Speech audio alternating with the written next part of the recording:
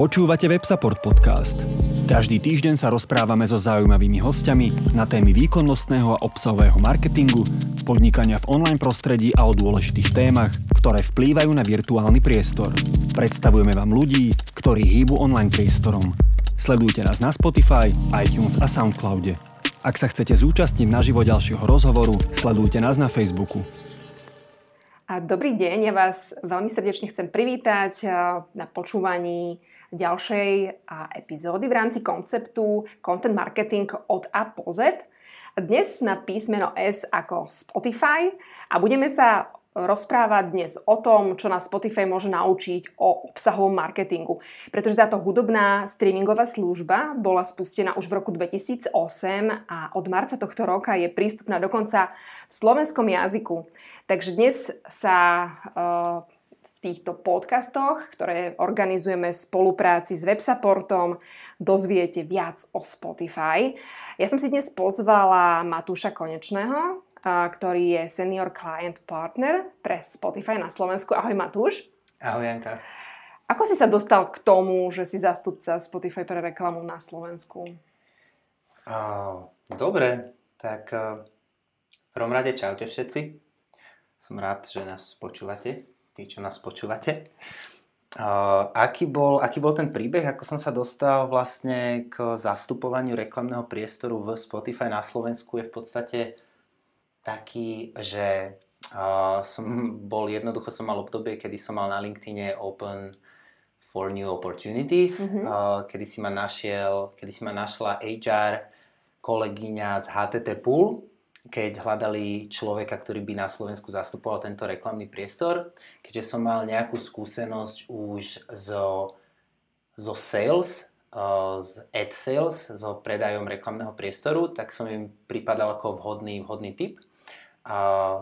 Centrála HTT Pool v tej dobe bola v Prahe, takže vlastne kvôli tejto pozícii som sa presťahoval do Prahy, kde som žil 8 mesiacov. Chodil som odtiaľ na služobky na Slovensko, čo bolo celkom také smiešné chodiť do môjho vlastného mesta, do Bratislavy na služobky a bývať tu v nejakých hoteloch a chodiť po stretnutiach. A vlastne potom som sa vrátil naspäť v nejakom marci minulého roku a odvtedy som na Slovensku, odvtedy sme pribrali niekoľko ďalších platform a odvtedy nám rastie tím. Aktuálne hľadáme nových kolegovcov a do konca roka plánujeme tým 10 ľudí na Slovensku. A vlastne z pôvodného zastupovania Spotify je to v dnešnej dobe Spotify, AdColony, Snapchat a potom z takých viacej B2B platform je to LinkedIn a Twitter. A vlastne ten základný princíp, ako to funguje, je ten, že tieto platformy nie je pre nich výhodné zakladať si office v každej jednej krajine strednej, východnej Európy. Preto na to využívajú partnerov, čo je pre nich jednoduchšie a menej nákladné. A vlastne my sme tento ich preferovaný partner a vlastne aktuálne je HTT Pool globálne najväčší partner pre predaj reklamného priestoru týchto hlavných platform. No super. A čo ty osobne počúvaš na Spotify? Ja osobne tak primárne viacej hudbu, aj keď občas nejaké podcasty si vypočujem. Ja si počúvam najmä také nejaké folkovačky, takú folk music, songwriting, také pesničkárčenie. A aj si sám hrám občas na gitaru, keď si na to nájdem čas a vyspevujem, takže vlastne v tom sa celkom nachádzam tak hudobne. A tvoja priateľka? Moja priateľka občas aj odlišné veci. A viete sa zhodnúť na playliste? Dobrá otázka, lebo nahráva také novinke, ktorú máme v Spotify, čo je vlastne blend playlist, kedy vieš poslať pozvánku nejakému tvojmu priateľovi, priateľke, kamarátovi, doesn't matter. A vlastne spáruje sa tam vaša preferovaná hudba a vytvorí sa playlist, ktorý je super napríklad na nejakú cestu autom niekde alebo príležitosť akákoľvek. je tam hudba, ktorú počúvajú obidvaja, ak teda sa zhodnete v niečom. Potom je tam hudba, ktorú počúva jeden, druhý. My sme našťastie mali zhodu 70% na tom, čo sa nám páči. To je výborné, to by bolo zaujímavé, že ľudia si vedia preveriť, že na koľko percent je tam zhoda v počúvanosti tých. Áno, ináč to je taká vlastne zaujímavá vec, že nakoľko k sebe ladíte podľa toho, Máte kampaň na Valentína.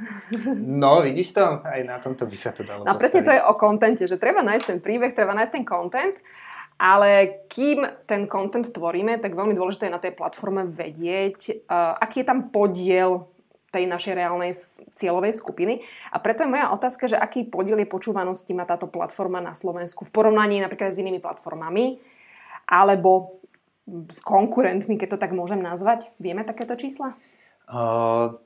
Taká základná vec, ktorá nám celkom bráni v nejakom transparentnom komunikovaní toho potenciálneho zásahu v Spotify alebo celkovo počúvanosti Spotify je fakt, že Spotify nezverejňuje počet užívateľov na Slovensku.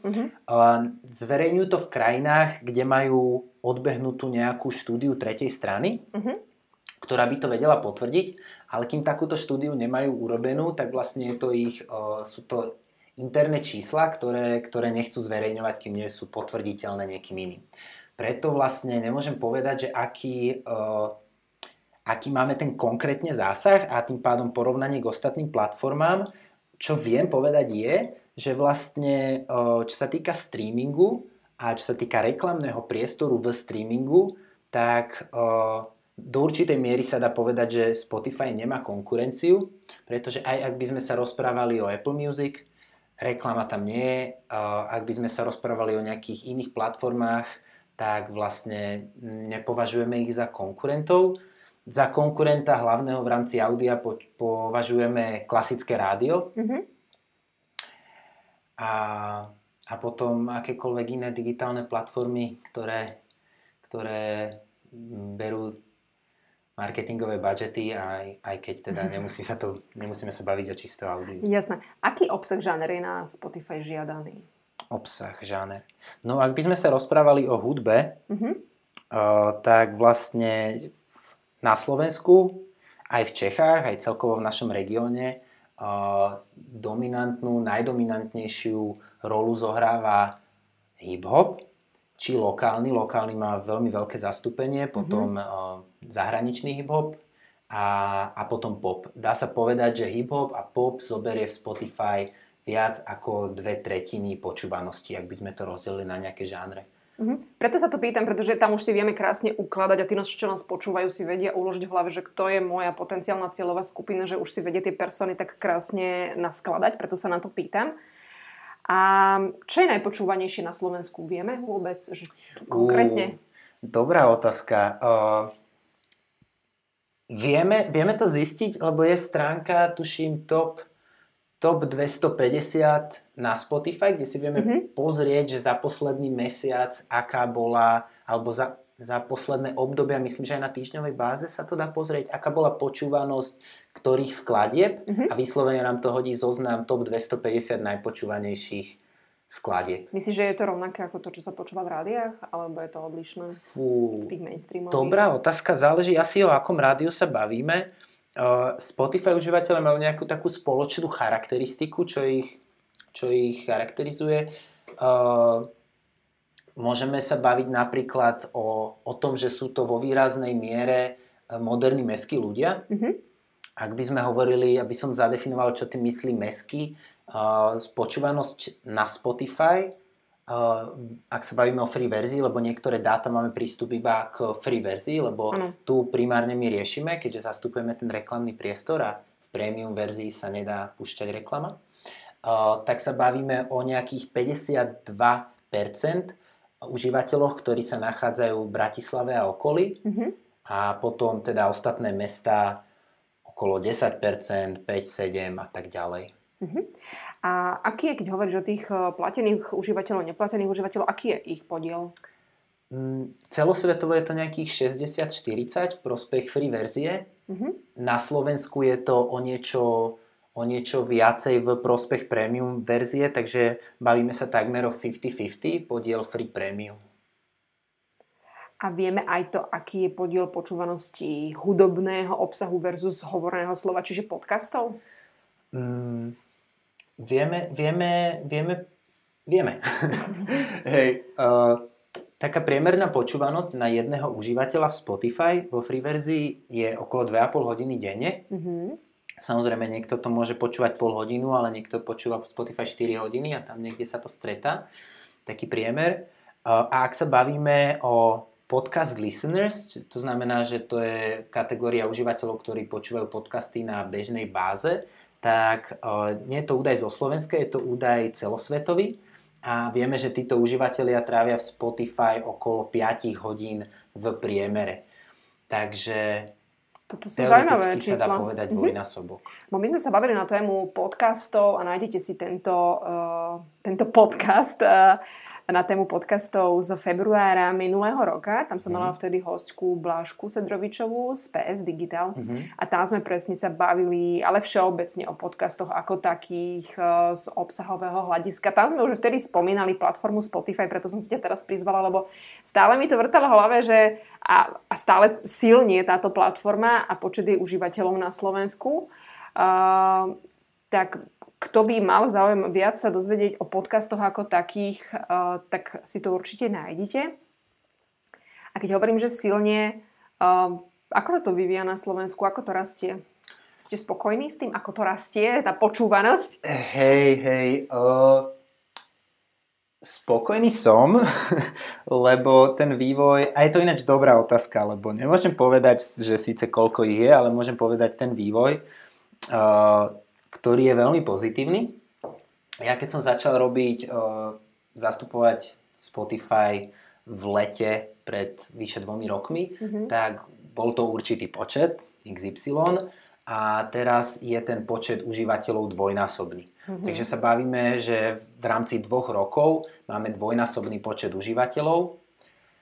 A určite ešte sa k tomu dá povedať aj to, že vidíme v krajinách, kde bolo Spotify skorej a krajiny, kde je ten celý digitálny svet o niečo vyspelejší, konkrétne hovorím o Rakúsku, tak Spotify, tá penetrácia Spotify na trh je dvojnásobná v porovnaní so Slovenskom, preto predpokladám, že za 2, možno 3, možno 4 roky sa to opäť zdvojnásobí. Takže potenciál tam stále na to je.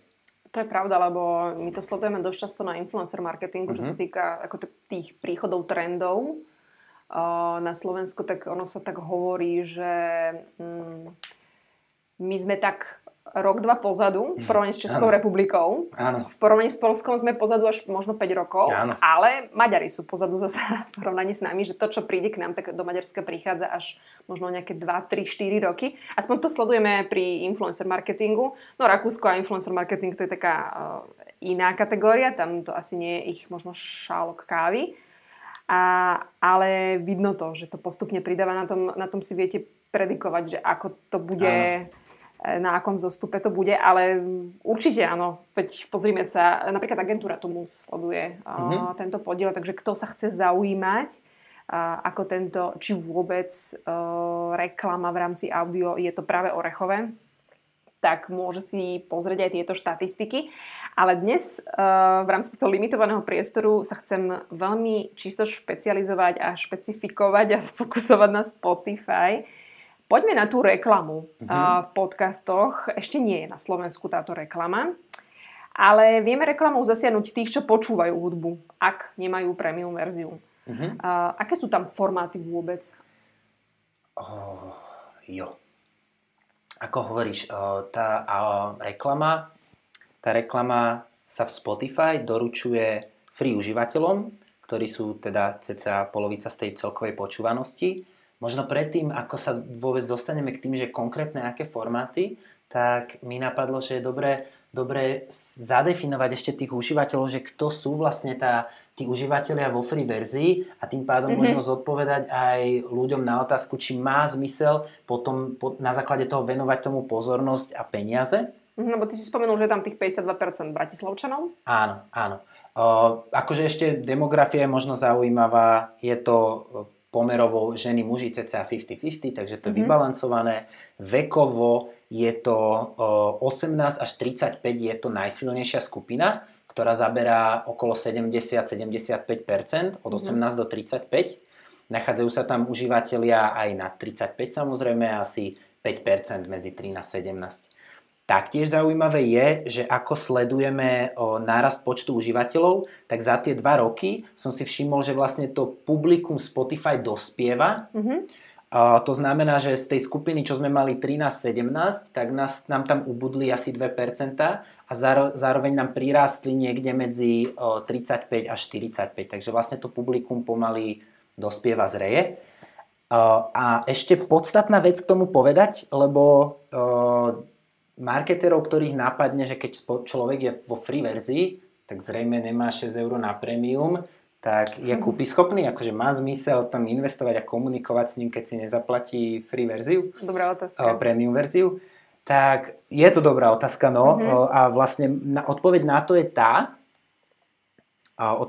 tá, keď s týmto prídu marketéri, že v podstate nie je to otázka kúpyschopnosti, ale je to otázka preferencií.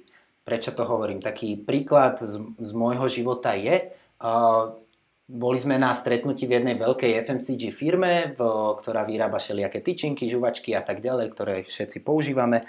Bolo tam asi 10 brandiakov a potom tam bola CMO, marketingová manažérka firmy. Skoro všetci brandiaci premium a ona má free verziu.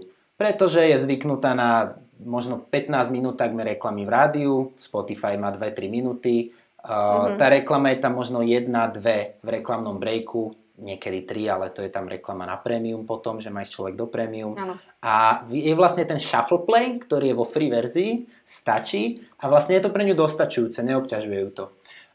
Mali sme takú diskusiu taktiež na LinkedIne, som niečo písal o Spotify a človek jeden sa tam pýtal, aký zmysel má vlastne dávať tam peniaze, keď sú tam ľudia, čo nemajú tých 6 eur.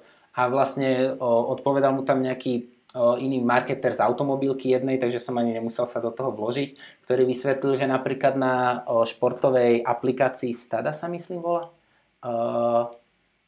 neviem presne, je vlastne tiež free a premium account a ľudia tam majú vypísané, aké majú to športové zariadenia a tam sú ľudia, ktorí majú bicyklové výstroje za 10 000 eur a sú vo free verzii. Prečo? No, lebo im to stačí. To sú vlastne také skúsenosti, ale ak by sme sa bavili o surových dátach, tak máme Global Web Index štúdiu zo Strednej Európy, kedy sme porovnávali bežnú internetovú populáciu s užívateľmi free verzie Spotify. Bolo to na vyše 3000 ľuďoch robené a vlastne pýtali sme sa, aké majú vzdelanie, akú majú ekonomickú situáciu a tak ďalej. A vyšlo to cca porovnateľné niektorých prípadoch v prospech free verzie. Takže vlastne toľko možno k tej kúpyschopnosti, som sa trochu rozkecal. Dobre, a vieme aj záujmy? Záujmy vieme na základe hudobného správania. To sú také zaujímavé anomálie, že vlastne na základe tej hudby vieš veľa definovať. Vieš definovať, že niekto cestuje, lebo proste jednak sa presúva, jednak počúva nejaké driving playlisty, jednak sa pripája na Spotify v aute. Vieme zadefinovať rodičov, lebo keď niekto počúva povedzme hudbu dospelého človeka a občas pustí nejakého Míra Jaroša, tak je to zrejme rodič. Máme ľudí, ktorí si ulietajú povedzme na varení a na všelijakých takých chuťovečkách jedálenských, lebo keď napríklad streamujú veľa všelijaké cooking playlisty a kitchen swagger playlisty a Italian dinner a neviem aká Vietnamese dinner, tak vieme, že ten človek si povedzme to ide jedlo. Takže vlastne cieliť sa dá rôznymi spôsobmi. No samozrejme Bežci určite. Jasné, nejakí crossfitiaci. Určite. Keď vidíme, akože jasne, dokonca vieme to riešiť tak, že buď si zoberieme ten audience segment celkovo športovci a doručujeme im to kedykoľvek, alebo vieme doručovať tú reklamu priamo v playliste, keď vyslovene počúva napríklad niekto running playlist. Áno, a prečo keď som mala running playlist, tak ste mi dávali reklamu na keksík? Áno. Akože hej, to ti vysvetlím a vlastne a to je zároveň aj odpoveď na to, že tie možnosti cielenia sú úžasné, ale ak sa bavíme o podmienkach Slovenska a chceme doručiť zmysluplnú kampaň, tak niekedy, keď by sme začali precieľovať, tak použijem slova jedného bývalého kolegu z Grupem, že vlastne nazval také malé audience segmenty potom jednouky trpazlíci z Popradu. A vlastne možno nájdeme 2 alebo 1 a tá kampaň sa míne celkovému účinku. Takže často je to aj o tom, že vieme spoločné charakteristiky užívateľov na Spotify a oveľa viac sa nám oplatí ísť broad reach bez cielenia, čo je ináč za lepšie CPM a teda po finále s lepším zásahom, ako si hľadať nejaké špecialitky, ktoré môžu znieť ako frajerina síce, a dá sa s tým vyťahnuť, záleží pred kým, ale môže sa to minúť tomu účinku. A ináč, prepáč, ja som sa tak rozkecal a ja vlastne neviem, že tie 3, 4, 5 minút dozadu, aká bola tá otázka. Nie, dobrá otázka, ty si ju sám dal. Vlastne vrátili sme sa k demografii Spotify, kto na Slovensku počúva Spotify, aby sme mohli hovoriť o tých formátoch. Takže ideme sa naspäť, poďme si úplne, že tak jednoducho povedať o formátoch. Najprv si povieme o formátoch a potom aký content vieme v rámci týchto formátov aplikovať. Dobre, Slovákov. Takže v jednoduchosti formáty máme na Spotify audio, video, aj display. Máme tieto vizuálne formáty, ako hovorím, video a display, ale audio je král toho všetkého, lebo sa bavíme o audio streamingovej platforme. A aj keď tí užívateľia občas pozerajú na tie obrazovky, lebo vyberajú si tú hudbu, alebo si pozerajú nejaké na tej pesničke občas nejaký príbeh toho, ako vznikla a tak ďalej. Skrátka, pozerajú sa na tie obrazovky, ale je to zhruba 20% času, ktorý strávia zo Spotify. Ešte navyše, napríklad také video je doručované iba medzi pesničkami a musí byť kompletne zhliadnuté. Takže akože tá kvalita toho videopriestoru je veľmi vysoká, ale zároveň ten videopriestor je veľmi vzácny, lebo tých momentov nie je tak veľa. Preto hovorím, že kráľom toho všetko je audio. Zároveň to audio je unikátne tým, že vlastne vieme zasiahnuť ľudí v momentoch, keď sa nepozerajú na obrazovky.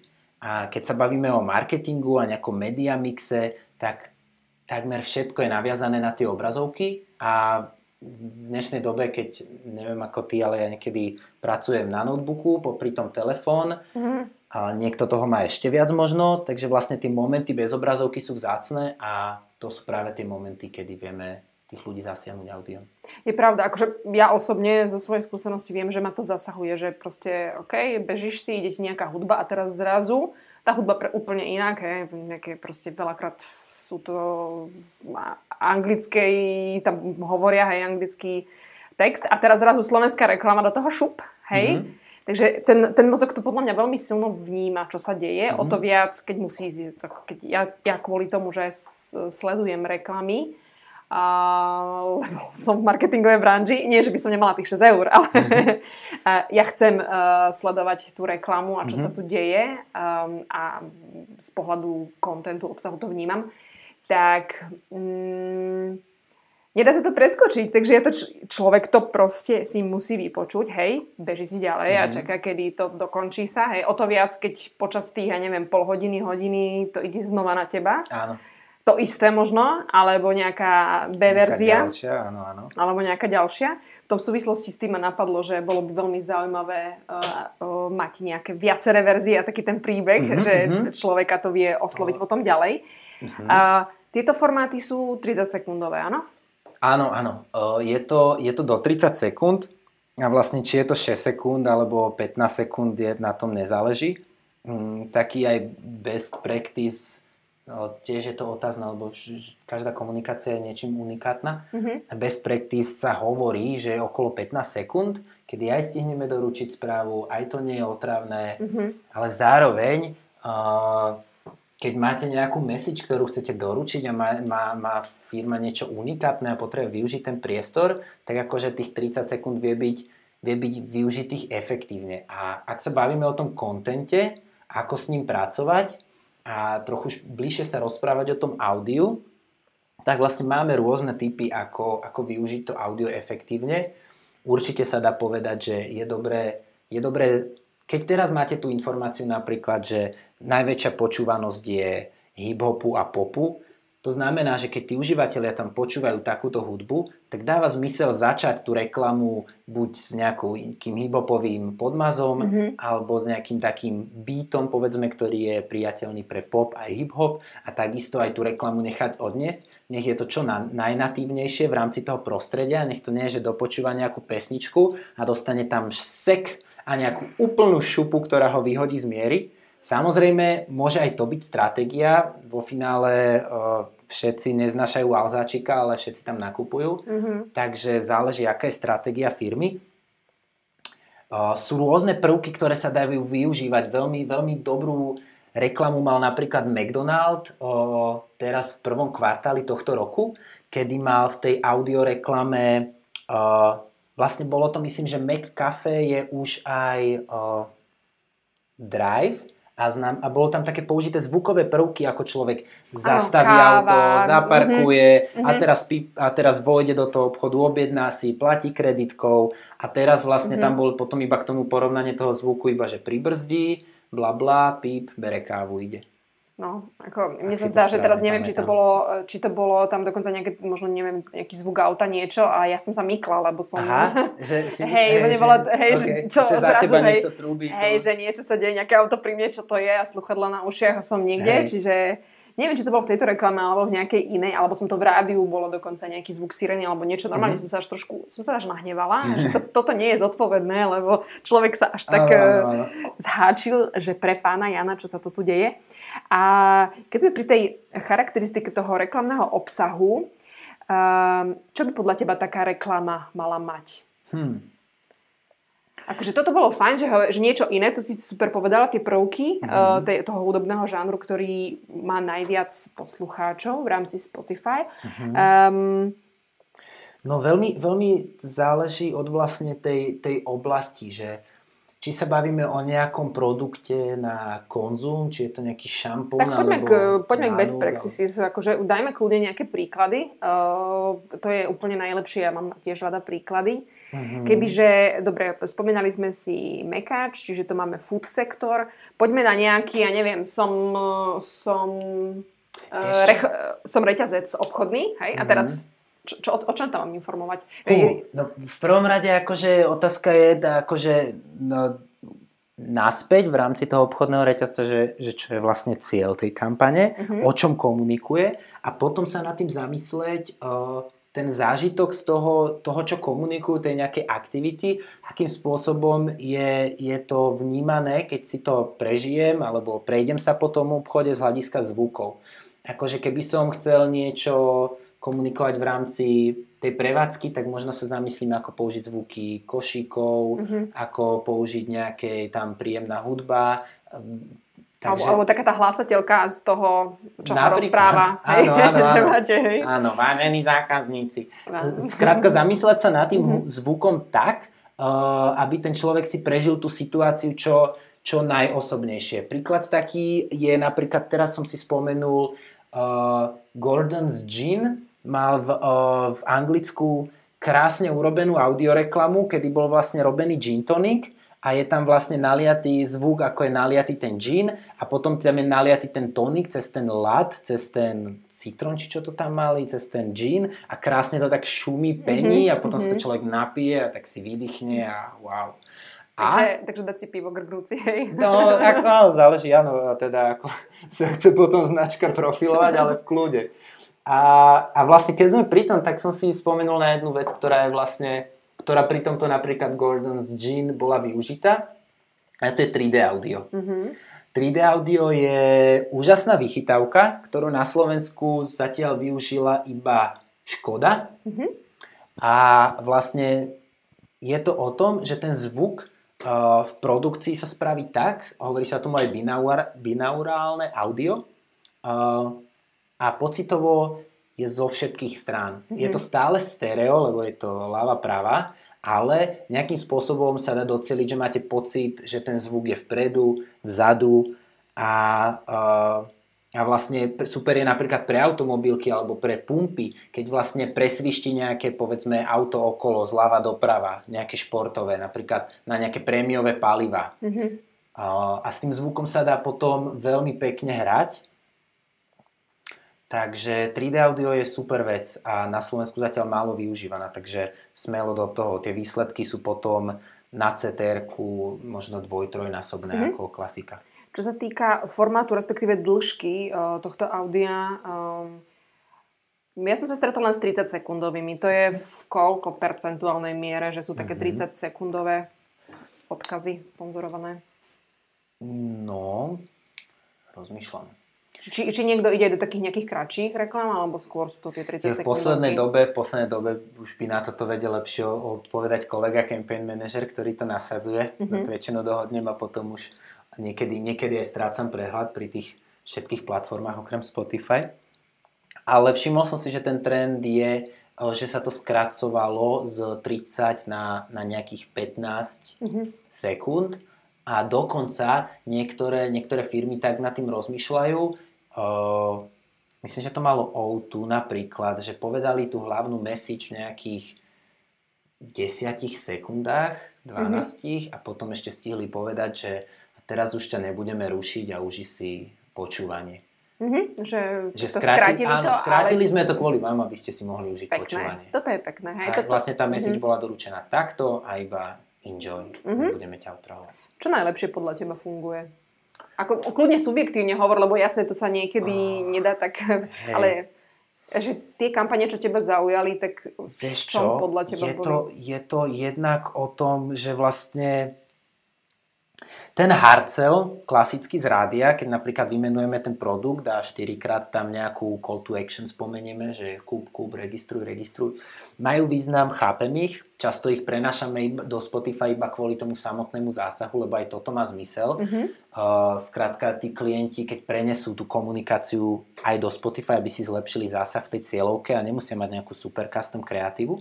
Ale keď by som mal hovoriť o tom, že čo sa mi páči a v čom sa cítim dobre, tak je to určite, keď cítiš z tej reklamy, že vlastne nejde iba primárne o ten biznis ich, ktorý vo výsledku vo finále samozrejme ide o to, ale vlastne, že nejakým spôsobom sa zaujímajú o tvoj zážitok. Že vlastne nechcú ťa vlastne do teba iba nahustiť, čo všetko si máš kúpiť, ale vlastne sú tam takéto prvky napríklad, že nechce to byť doterné, doručia ti správu a enjoy.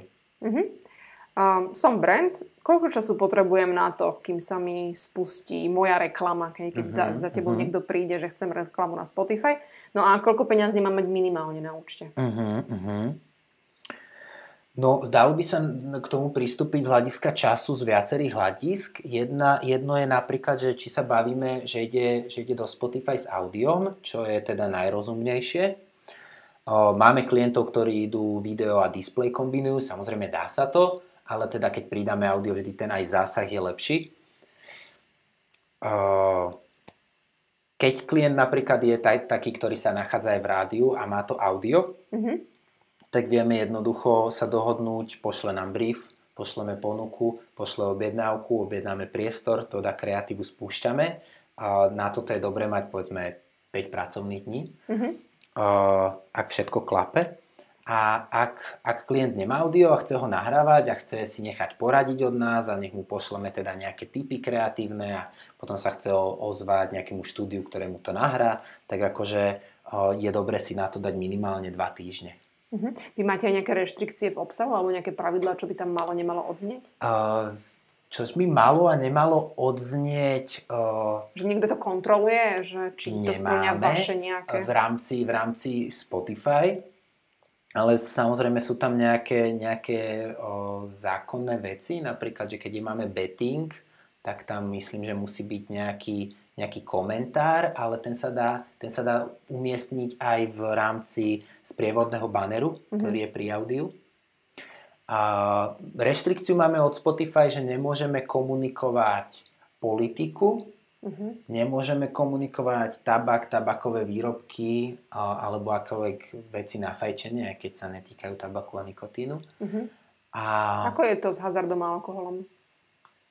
Alkohol 18 plus je v poriadku. Keď vieme, že ten užívateľ je plnoletý, tak vlastne s tým nemáme problém. Hazard je to možné, taktiež je to 18 plus a vlastne Spotify chce vidieť licenciu toho klienta, ktorú my musíme preložiť a teda klient si to preloží, pošle nám to po anglicky, my to pošleme do Spotify, oni si to pozrú, že je to OK a vlastne môže spúšťať reklamu. Čo ináč možno veľmi dobre, že takíto klienti v klasickom rádiu môžu komunikovať po 22. U nás môžu komunikovať kedykoľvek o 8 ráno, lebo je to človek 18+, takže my to máme vyfiltrované tým cielením. To je fakt zaujímavé. Koľko peňazí si mám nachystať? Money. Minimálny, takto. Začal by som nejakým možno priemerom, ktorý sa na Slovensku deje. Keď klient u nás komunikuje, tie kampane sa pohybujú okolo 4-5 tisíc eur na mesiac. Také minimum, kde vlastne vieme začať vôbec spoluprácu, je 2500 eur na mesiac. Záleží vždy od toho, čo chceme. Keď máme nejaký launch nového produktu a je to veľká firma, tak vlastne niekedy kombinujeme audio, video, display a ten zmysluplný budget pre to, čo chceme dosiahnuť, sa môže pohybovať okolo 10 000. Takže je to veľmi individuálne, čo chceme, ale vlastne začíname na 2,5, štandard je okolo 4-5 mesiac. Vy máte tú metriku tak robenú, že sa platí, že koľkokrát si to človek vypočuje, tak toľkokrát, ako keby tá jednotková, že vy mu viete povedať, že dal si do toho, ja neviem, 4 000 a počulo ťa toľkoto ľudí, alebo môže to byť opačne, že chcem, aby ma počulo, ja neviem, aby som bol počutý 200 000 krát. A ty mu povieš, dobre, toľko toto bude stať. Hej, super, že toto prinášaš. Je to v podstate na základe CPM. Takže na začiatku my vlastne presne vieme, o tom je vlastne aj tá objednávka, že s klientovi povieme, takáto je cena za 1000 prehratí.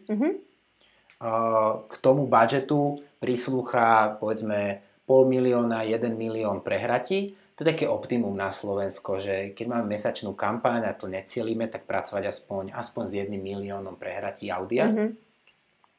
Taktiež je dôležité, nech tí užívateľia to nepočujú napríklad jedenkrát, lebo všimol som si takú všeobecnú prax, ktorá sa aplikuje defaultne už často pri mediálnom plánovaní, taký frequency capping, že frekvenciu nech to človek vidí povedzme 3-krát za trvanie kampane.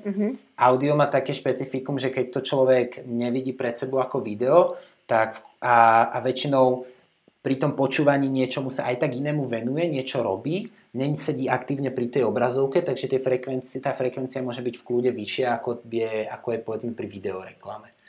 To je taká vec a vlastne... A to je zodpovedaná moja otázka a ešte ja mám veľa otázok ešte na teba, jasné. Pristavme sa pri takých dobrých príkladoch. Ty si už spomenul vlastne ten britský príklad, už aj nejaké slovenské. Sú aj nejaké pekné české alebo maďarské kampane, ktoré stoja za zmienku? Maďarské. Teraz sme mali takú kampaň pre Huawei v Maďarsku.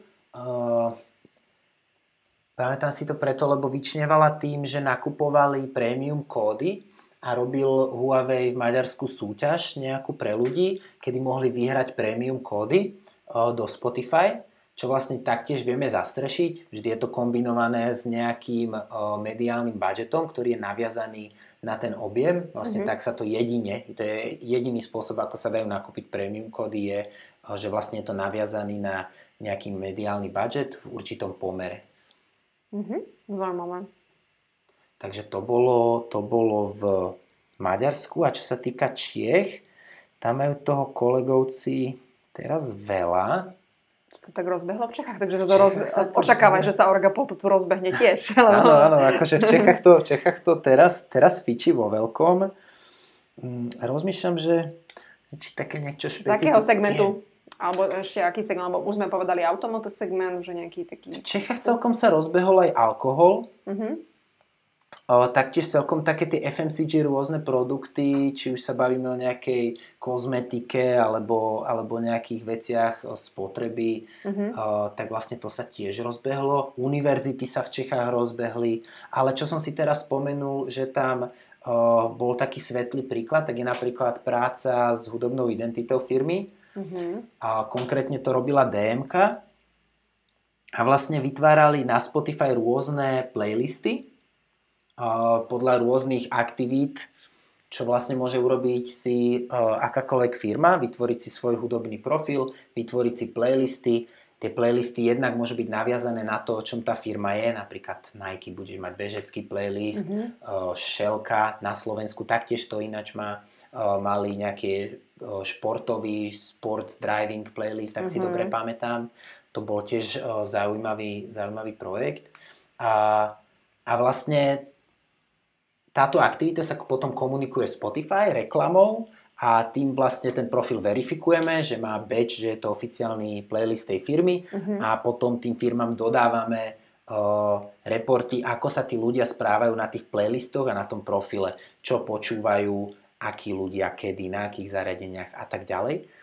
A vlastne je to celkovo úžasný spôsob, ako sa spájať s ľuďmi na základe niečoho iného, ako je klasická reklama, ale vlastne cez ich osobný priestor, cez ich hudbu, lebo to je veľmi pekné. Ty si mi spomínal, že k tomu viete vygenerovať čiarový kód. Tento kód sa potom napríklad môže umiestňovať. Ja neviem, dám to na produkt, dajme tomu v rámci iných mediálnych potom kanálov, to viem šíriť.